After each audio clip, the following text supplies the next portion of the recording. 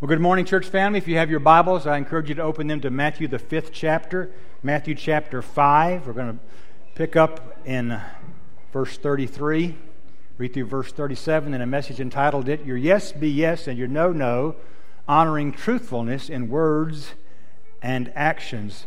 I study a lot of commentaries when I'm preparing for messages, and they help me with the exegetical work. I throw some things in there that I find out are biblically sound after reflecting upon what others have written and about various texts. But I want to acknowledge three men in particular this morning: John Stott, Kent Hughes, and Martin Lloyd-Jones. Anything you read from those three guys you can trust. Those are biblical men, solid men who are going to tell you what God's Word says. Kent Hughes, John Stott, and Martin Lloyd-Jones.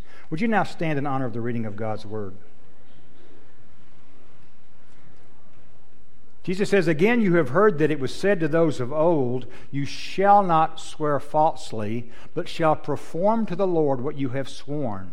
But I say to you, do not take an oath at all, either by heaven, for it is the throne of God, or by earth, for it is his footstool, or by Jerusalem, for it is the city of the great King. And do not take an oath by your head, for you cannot make one hair white or black. Let what you say be simply yes or no. Anything more than this comes from evil. Heavenly Father, as we continue to walk through this magnificent Sermon on the Mount that your Son delivered to us, Father, we are thankful for its teaching, the way it speaks to our hearts and our minds and conforms us, shapes us, gives us guidelines, Father, for how we're to live our lives in a way that's pleasing to you. And we pray that you do that today and that you'd help us to listen with open ears, Father. And we pray for your Holy Spirit to speak to us the truth of your word. In Jesus' name we pray. Amen. Please be seated.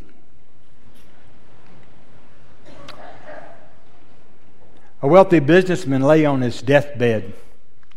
His pastor came to visit him, and he began to talk with him about the things you talk about when someone is close to death. Talked about the promise of heaven and the hope that God offered and the possibility that God could yet heal him. And then he asked before he left if he could pray with the businessman, and of course the businessman said sure. So he prayed with him, and when the pastor was done, the businessman told the pastor, if God heals me, I'm going to give the church $1 million. Well, miraculously, the guy began to get better, and in fact, in a few weeks, he was released, allowed to go home. And a couple of Sundays went by, and then one day the pastor saw the businessman at church, and he said to him, you remember how when you were in the hospital, you promised that if you got well, that you'd give the church $1 million? And the businessman replied, did I say that? I guess that just goes to show you how sick I really was. We're all aware that we live in a thoroughly confusing world. A world where truthfulness has been devalued. A world where right and wrong are relative and where the standards are variable. A world where most people have accepted the lie of something called relativism. Now, what is relativism?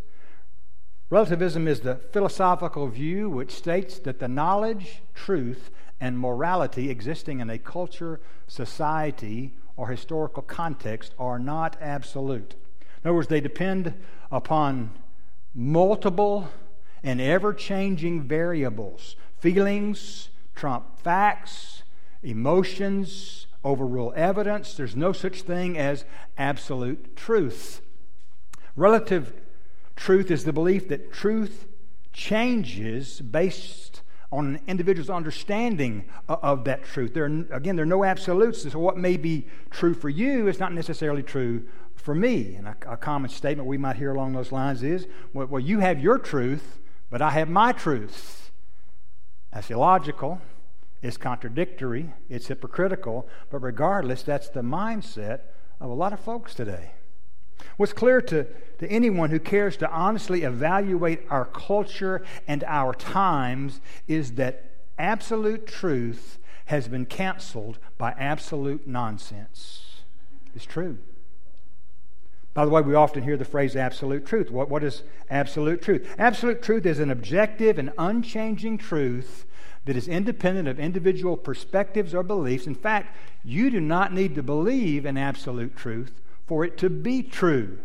Gravity is an example of absolute truth. 2 plus 2 equals 4 is an example of absolute truth. For us as believers, and really, actually, for everyone who's ever lived or ever will live, Jesus is Lord is absolute truth. Therefore, God exalted him to the highest place and bestowed upon him the name that is above every name, that at the name of Jesus every knee should bow on earth, in heaven, on earth, and under the earth, and every tongue confess, not just believers, every tongue confess that what? Jesus is Lord, to the glory of God the Father. About our times, Francis Schaeffer has said, the only absolute allowed is the absolute insistence that there is no absolute. So surveys reveal, and about our times, surveys reveal that less than 1 out of 3 Christians believe in the idea of absolute truth. Most Americans, and sadly most Christians, about 71% say that truth is always relative to the person or to the situation, which we must understand absolutely plays a role in how decisions are being made along ethical and moral lines. By far the most common basis for moral decision making is doing what feels right, doing what makes me comfortable in a situation. 13% of the people, only 13% of the people in our culture base their decisions on biblical principles. And the result is that we live in a culture where we've seen the rise of the one-word worldview, whatever, which is naturally, it's only naturally going to flow out of a mentality that raises pluralism and relativism and tolerance and diversity to the top of the virtue scale, without regard to the impact, the long-term impact of those ideas and the actions that come out of them. One of the foundational tenets of biblical Christianity is that God has communicated to us moral principles in His Word that are intended to guide the way that we act and we think, regardless of how we feel, regardless of the situation we're in, regardless of the preferences that we may have. And that perspective is called a biblical worldview. I'm just a review for some of you, maybe it's new for some of you. Biblical worldview is a perspective that interprets and understands the world based on the teachings and principles found in Holy Scripture. Now, obviously, goes without saying, that kind of worldview is wildly unpopular in our culture today, which, again, obviously I would suggest to you is a leading contributor to the fast fading strength and influence of the American church in our culture today. So it's not surprising when we hear statistics about Americans and their commitment to truthfulness that are along these lines. 91% say they lie on a regular basis. 86% lie to their parents regularly. 75% lie to their friends. 69% lie to their spouses. 50% regularly called into work to say they were sick when they weren't. And we kind of understand those kind of numbers, not to make excuses, but we kind of understand when we're talking about lost people, because lost people act like what? Lost people, right? Lost people act like lost people. But how about when you compare the ethics of Christian and non-Christian adults? Well, it's not pretty, as it turns out. Because what is revealed is that almost as many Christians steal from work as do non-Christians. The Christians are just as likely to falsify their income tax return, to illegally copy computer programs or illegally download streaming services on their devices, to steal time from work, to exaggerate their products or their production. And here's one that hurts, to selectively obey traffic laws. Oh, that doesn't, it's okay if I do 40 here even though it says 35, no problem. 19th century American humorist Josh Billings said something 150, 200 years ago that rings more true than it did when he said it. As scarce as truth is, the supply has always been in excess of the demand. It's true. None of us would argue that the moral and ethical character of American culture has been ebbing for decades. Some would say the moral character has been, the fabric of our character has been ripped, torn asunder. Even though we like to say, people in general in our culture like to say that we're people who value the truth, at least theoretically, but there's little evidence to a commitment to being truthful people. It's becoming increasingly difficult to know who's telling the truth out there and who's not. I mean, who can we believe? The search for people of integrity in our day is kind of like looking for the proverbial needle in the haystack. Regardless of profession or religion or gender or age, persons of integrity are far too rare in our culture, period. The question you and I must ask ourselves is, am I one of them? Am I a person of integrity? Is my life characterized by integrity? Am I as good as my word? The Bible clearly teaches us that we should be. In our text today from the Sermon on the Mount, Jesus is plainly saying that we should be as good as our word. Are you and I as good as our word? Our parents taught us as children, hopefully taught us as children, the importance of being persons of high character. Some parents were big on encouraging their children by telling them how hard they had worked to make for themselves and make their family name a good name in the community. And now it's the child's responsibility going forward to work hard, have a good work ethic, and to maintain that good name by being persons of good character. Let me ask you, do you think much about what comes to mind for folks when they hear your name spoken? Ever think much about that? Oh, he's a man we can trust. Oh, she's a woman you can always count on to do the right thing. Beloved, this ought to be important to us because how we live our lives, the choices we make, our actions and reactions out in the community, in our workplace, at our schools, speaks to our faith, to our witness, to what kind of person we really are. Our Savior challenges us to be as good as our word. So let's take a look at the implications of what He taught, which will, I believe, show us the value of being men and women of integrity. First, let's talk about the discipline of the law. Verse 33 says, "Again you have heard that it was said to those of old, you shall not swear falsely, but shall perform to the Lord what you have sworn." Another way to put this is, don't use the Lord's name to make a promise unless you're going to keep it.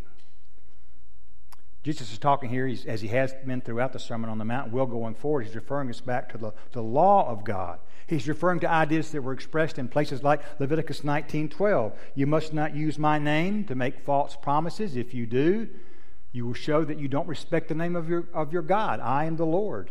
And in Numbers 30, verse 2, when a man makes a vow to God or binds himself by an oath to do something, he must not break his word. He must do exactly what he has said. That's the Message translation. And again from the Message translation, Deuteronomy 23, verse 21. When you make a vow to God, your God, don't put off keeping it. God, your God, expects you to keep it. And if you don't, you're guilty. But if you don't make a vow in the first place, there's no sin. If you say you're going to do something, do it. Keep the vow. You willingly vowed to God, your God. You promised it. So do it. So God is providing in these passages for the practice of making oaths by His name. He gives the appropriate regulations for confirming something with an oath.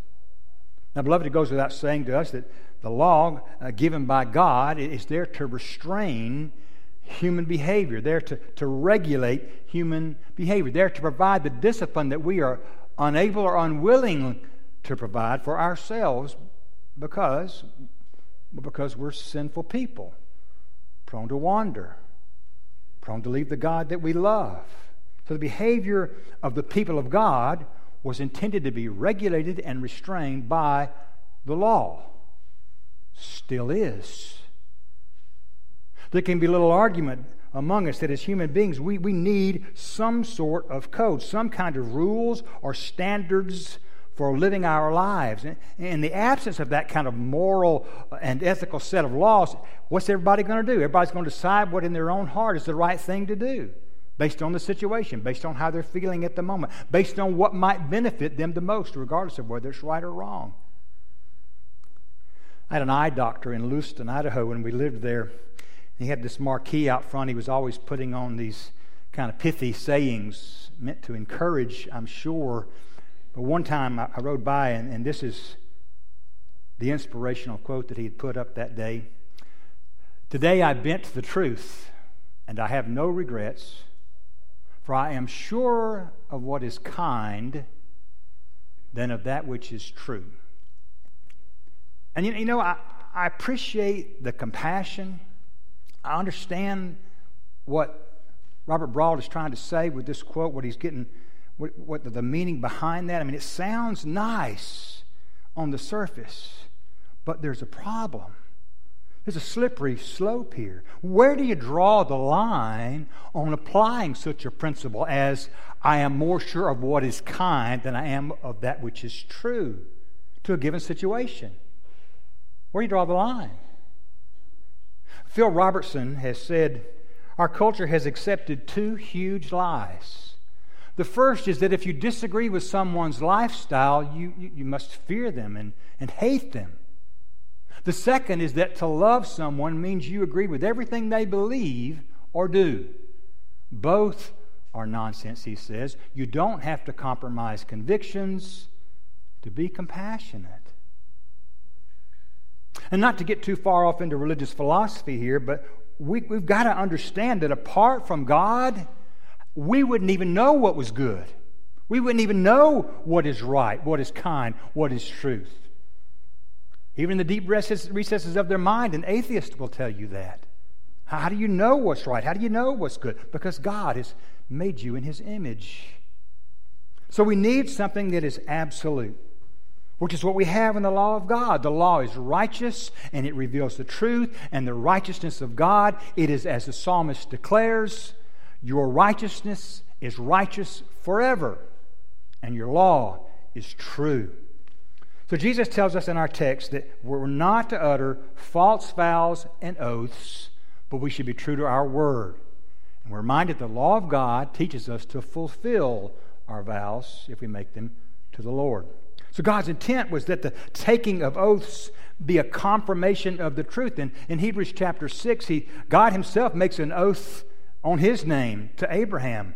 And we read in verse 16, for people swear by something greater than themselves, and in all their disputes an oath is final for confirmation. That's what we do when we go to the court, right?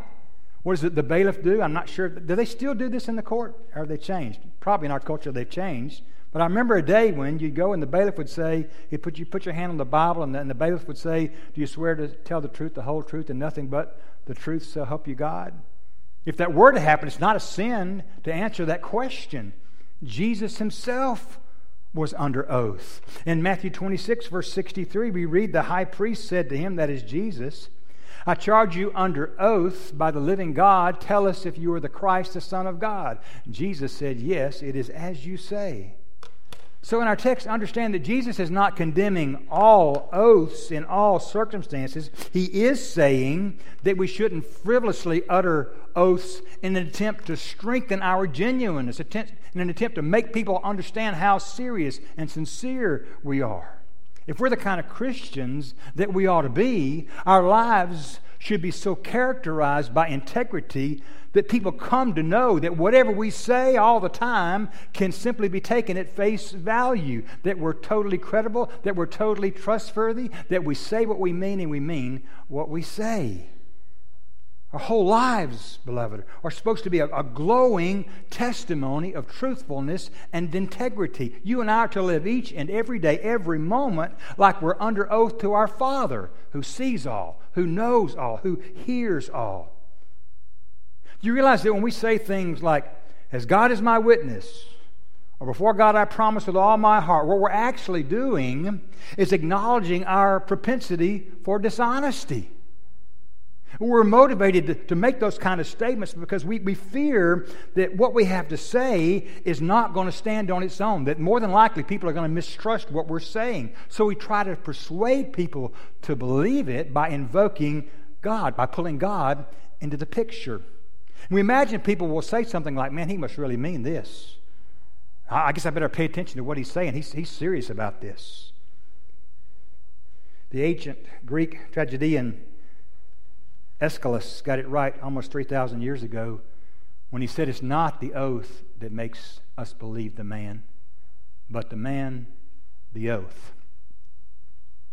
An oath in Jesus' day was a very serious thing. It was never to be taken nonchalantly. What God intended by His law was that we shouldn't take frivolous are casual vows, but we should take our vows if we make them very seriously.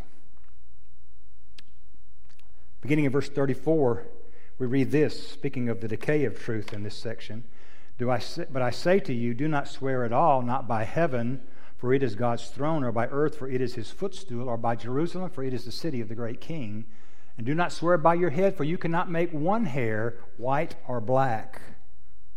So again, in our culture, we've seen public trust in facts and truth continuously erode over the last couple of decades or so. And we've seen the toll that it's taken. If you can stand to watch the news, turn it on, you'll see, right? It doesn't take a degree in sociology or political science to see that we've come to a place in our culture where there's this great divide, that Americans can no longer agree on a common set of facts. In fact, many can't distinguish opinion from fact. And an ever-increasing number have no confidence in the so-called experts or institutions that used to be the trusted sources of information in our world. And those trends together have led to an epistemic crisis which someone has termed truth decay. Truth decay is a descriptor that speaks to the diminishing role that facts, data, analysis, even, you know this to be true, right? Even basic biological facts now have in American society. But before we place singular blame on the culture at large, or those folks over yonder who think like that, beloved, we need to understand something. We need to understand that our troubles along these lines are fundamentally rooted somewhere else, somewhere much closer to home, as in our own selfish, sinful natures. A nature that has a tendency to influence us to misrepresent or to distort or to obfuscate or to twist the truth, that is, to lie. Those are all kind words for it, right? Now, most folks out there will acknowledge, we need some sort of standard, but when it comes right down to it, most folks don't like having a standard, and if they say that there must be a standard, that standard should apply to everyone but them, especially when it gets in the way of how they want to live their lives. And the result is this war between our sinful nature and any standard of righteousness that's absolute. And then we begin to try to get around that standard. And we reinvent, or we reinterpret, or we misrepresent God's law into a set of recommendations or suggestions. How does the 10 recommendations ring for you instead of the 10 commandments? Doesn't have quite the same ring, does it? By the way, which may or may not be adhered to under a given set of circumstances. Which is exactly what the Old Testament law would have happened to it with regard to Jesus' teaching here. Rather than grasping the letter and the spirit of the law regarding the taking of vows and oaths, what happened was the people began to put their own spin on the truth to make it appear that you were only obligated when the oath was taken in God's name. In Leviticus 19:12, which we read earlier, God's word says, "You shall not swear falsely by my name." What happened is that command got so twisted around so that it was okay to swear falsely by another name. And what folks did, rather than swearing to God, was to swear by heaven, or by earth, or by Jerusalem, or even by the hairs on their own heads. And it was that kind of oath-taking to which Jesus was speaking in our text, because it went against God's original intention. The point he's making is that we shouldn't be careless or frivolous in taking an oath. The people had twisted the truth around for convenience sake and to dodge the real problem. And Jesus reminded them and us that God owns everything. He owns the heavens, He owns the earth, He owns Jerusalem, He owns even the hairs on our own heads. We can't escape God's presence. We stand before Almighty God every minute of every day. He hears everything, sees everything, knows everything we're thinking. And He not only hears what we say in His name, He hears everything we say. And the Word teaches us that He holds us responsible. The writer of Hebrews reminds us that no creature is hidden from His sight, but all are naked Went too fast there, didn't I? There it is. There it is. No creature is hidden from his sight, but all are naked and exposed to the eyes of him to whom we must give an account. That means everyone, that means everywhere, everything about us is bare and wide open before the all-seeing eyes of our omnipresent Father. Nothing can be hidden from him to whom we must all explain all that we've said and done. The problem was that the religious establishment in Jesus' day, the scribes and the Pharisees and all the people they were able to influence who were led astray by their teaching, were trying to avoid the real issue, and that was living their lives with honesty, with integrity. This is what Jesus is addressing. There were some folks who were attempting to maintain this position of technical correctness, while from a practical standpoint, they were being wholly dishonest. Jesus, as we've seen throughout the Sermon on the Mount, cuts right through all that clutter. Then in verse 37 we read, "Let what you say be simply yes or no. Anything more than this comes from evil." Let's talk about the goodness of the godly. The truth that Jesus is communicating, the real message I want us to get here is that our character should be marked by purity and dependability and sincerity and honesty and integrity. That's the character that we're to possess as godly men and godly women. Let your yes be yes, Jesus tells us, and your no, no. Speak the truth. In other words, be as good as your word. Again, are you and I as good as our word? Or are we not? If a person is the kind that's always swearing that they're telling the truth, you've known this kind of person, they're generally not very believable anyway. You've known people like that. Maybe someone with whom you work or go to school, or a neighbor, or maybe even a family member. They're always swearing that what they're saying is true. And I don't know about you, but something in me is kind of this red flag that says, why are they being so adamant about the fact that they're telling the truth? It's like when someone gets real serious with you and says, now Richard, I'm going to be real honest with you now. Well, part of me wants to say, well, wait a minute, have you not always been honest with me about everything? Do you know someone who always seems to have a difficulty keeping their word? I've got a lot of examples of this throughout my life in ministry and throughout my own personal life. My favorite one is this. "Oh, you can trust me, preacher. If I ever have a problem with you, you'll be the first one to know, because I'll come to you and I'll let you know." Beloved, more times than not, I can be sure of one thing. That person will be the last person who will come to me when they have a problem with me. Jesus says we must be as good as our word. While we're there, let me just say words can do so much harm. James has got the best characterization of the tongue. It's strong, but it's accurate. You remember what he says in the 3rd chapter? When we put bits into the mouths of horses to make them obey us, we can turn the whole animal. Or take ships as an example. Although they are so large and are driven by strong winds, they are steered by a very small rudder wherever the pilot wants to go. Likewise, the tongue is a small part of the body, but it makes great boasts. Consider what a great forest is set on fire by a small spark. The tongue also is a fire, a world of evil among the parts of the body. It corrupts the whole person, sets the whole course of his life on fire, and is itself set on fire by hell. All kinds of animals, birds, and reptiles, and creatures of the sea have been tamed and are being tamed by man, but no man can tame the tongue. It is a restless evil full of deadly poison. With the tongue we praise our Lord and Father, and with it we curse men who have been made in God's likeness. Out of the same mouth come both praise and cursing. My brothers, my sisters, this should not be. Baseless rumors, loose lips are responsible for starting far too many fires and far too many churches, and it's so harmful. And I'll never understand why people who say they love the church and they love Jesus persist in malicious spreading of gossip. Stories they can't begin to substantiate, or worse, know full well that they're wrong. Proverbs 10:19 says, too much talk leads to sin. Be sensible and keep your mouth shut. That's probably pretty good advice for all of us. Beloved, are you as good as your word?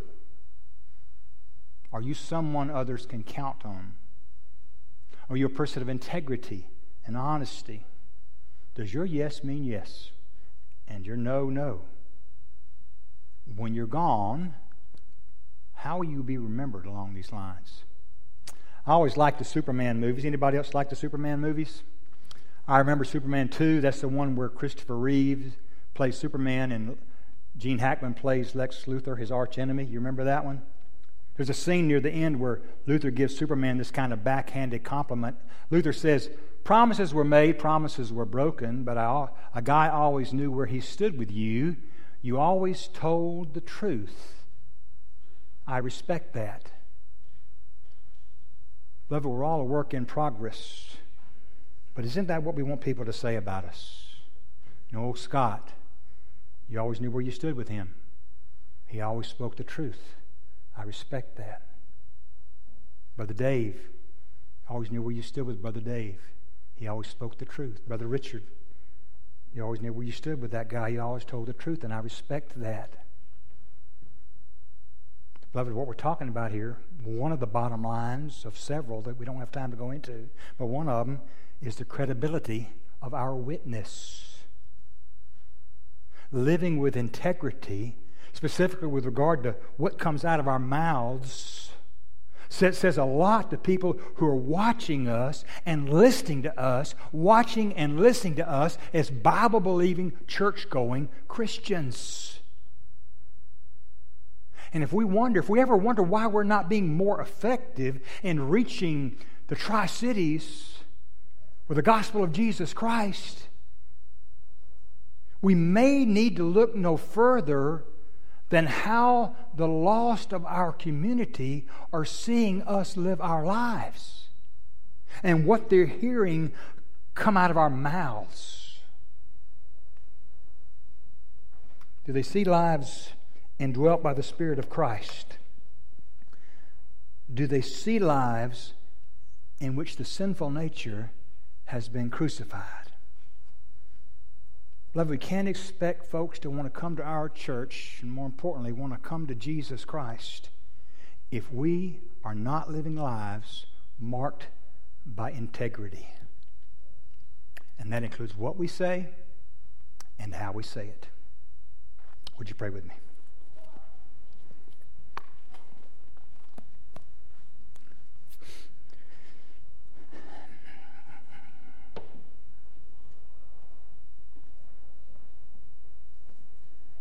Heavenly Father, we're thankful for your Holy Spirit who has filled those of us who have come to believe in your Son, Jesus Christ, as our Lord and Savior. We're thankful for that Spirit that guides us and challenges us and convicts us and changes us. Yes, Father, when we speak wrongly, when we are frivolous with our oaths, when those times come when we are not as good as our word. We're thankful for that conviction, Father, and we're also thankful for the growth that we experience. Anything good that comes out of us, it's not us, Father. It's the new creation in us. It's your Holy Spirit doing His work in us to make us like your Son, Jesus Christ. So we're thankful for that. Father, help us to be men and women of integrity, who do the right thing even when no one is watching, who say the right thing, and in every instance, Lord God, that those who hear us might be pointed to your Son, Jesus Christ. Father, I want to pray for those who are here today and they have yet to believe in your Son, Jesus, and perhaps in this very moment, Father, they are sensing something. Your Spirit is speaking with them, is communicating with them, Father, of their need to yield to the Lordship of your Son, Jesus Christ. I pray, Father, if that's the case, they give me the privilege of talking with them as we sing this hymn in a few moments, or perhaps go to another person they know to be a believer here in this church family and talk with them about what your Holy Spirit is doing in them, how you are calling them to yourself. Father, all of us need to get up every day, take up our cross and follow you. And some of us fail. And Father, we need to recommit. We need to rededicate. And I pray for those who have fallen away, Father. Their fault, somebody else's fault, nobody's fault, Father. They're just not where they ought to be, and they know it. But today they're sensing a need to come back to you and to begin to walk in a way that's pleasing to you and speak in a manner that's pleasing to you and hear things only that are pleasing to you and that will be edifying to them. And I pray, Lord, for those that your Holy Spirit would bring them to the point of recommitment and rededication in their walk with your Son, Jesus Christ. And finally, Father, I want to pray for those who are searching for a church home. Your New Testament knows nothing of churchless Christianity. There are people here who need to be a part of a body of faith. I pray that you've guided them to this place. But if not, I pray you would help them in their search for a church that unabashedly preaches the gospel of your Son, Jesus Christ, that reveres the Word and teaches the Word faithfully. We want people to be where you want them to be, Father, so we pray you would guide in that process wherever that might lead them. In Jesus' name we pray. Amen.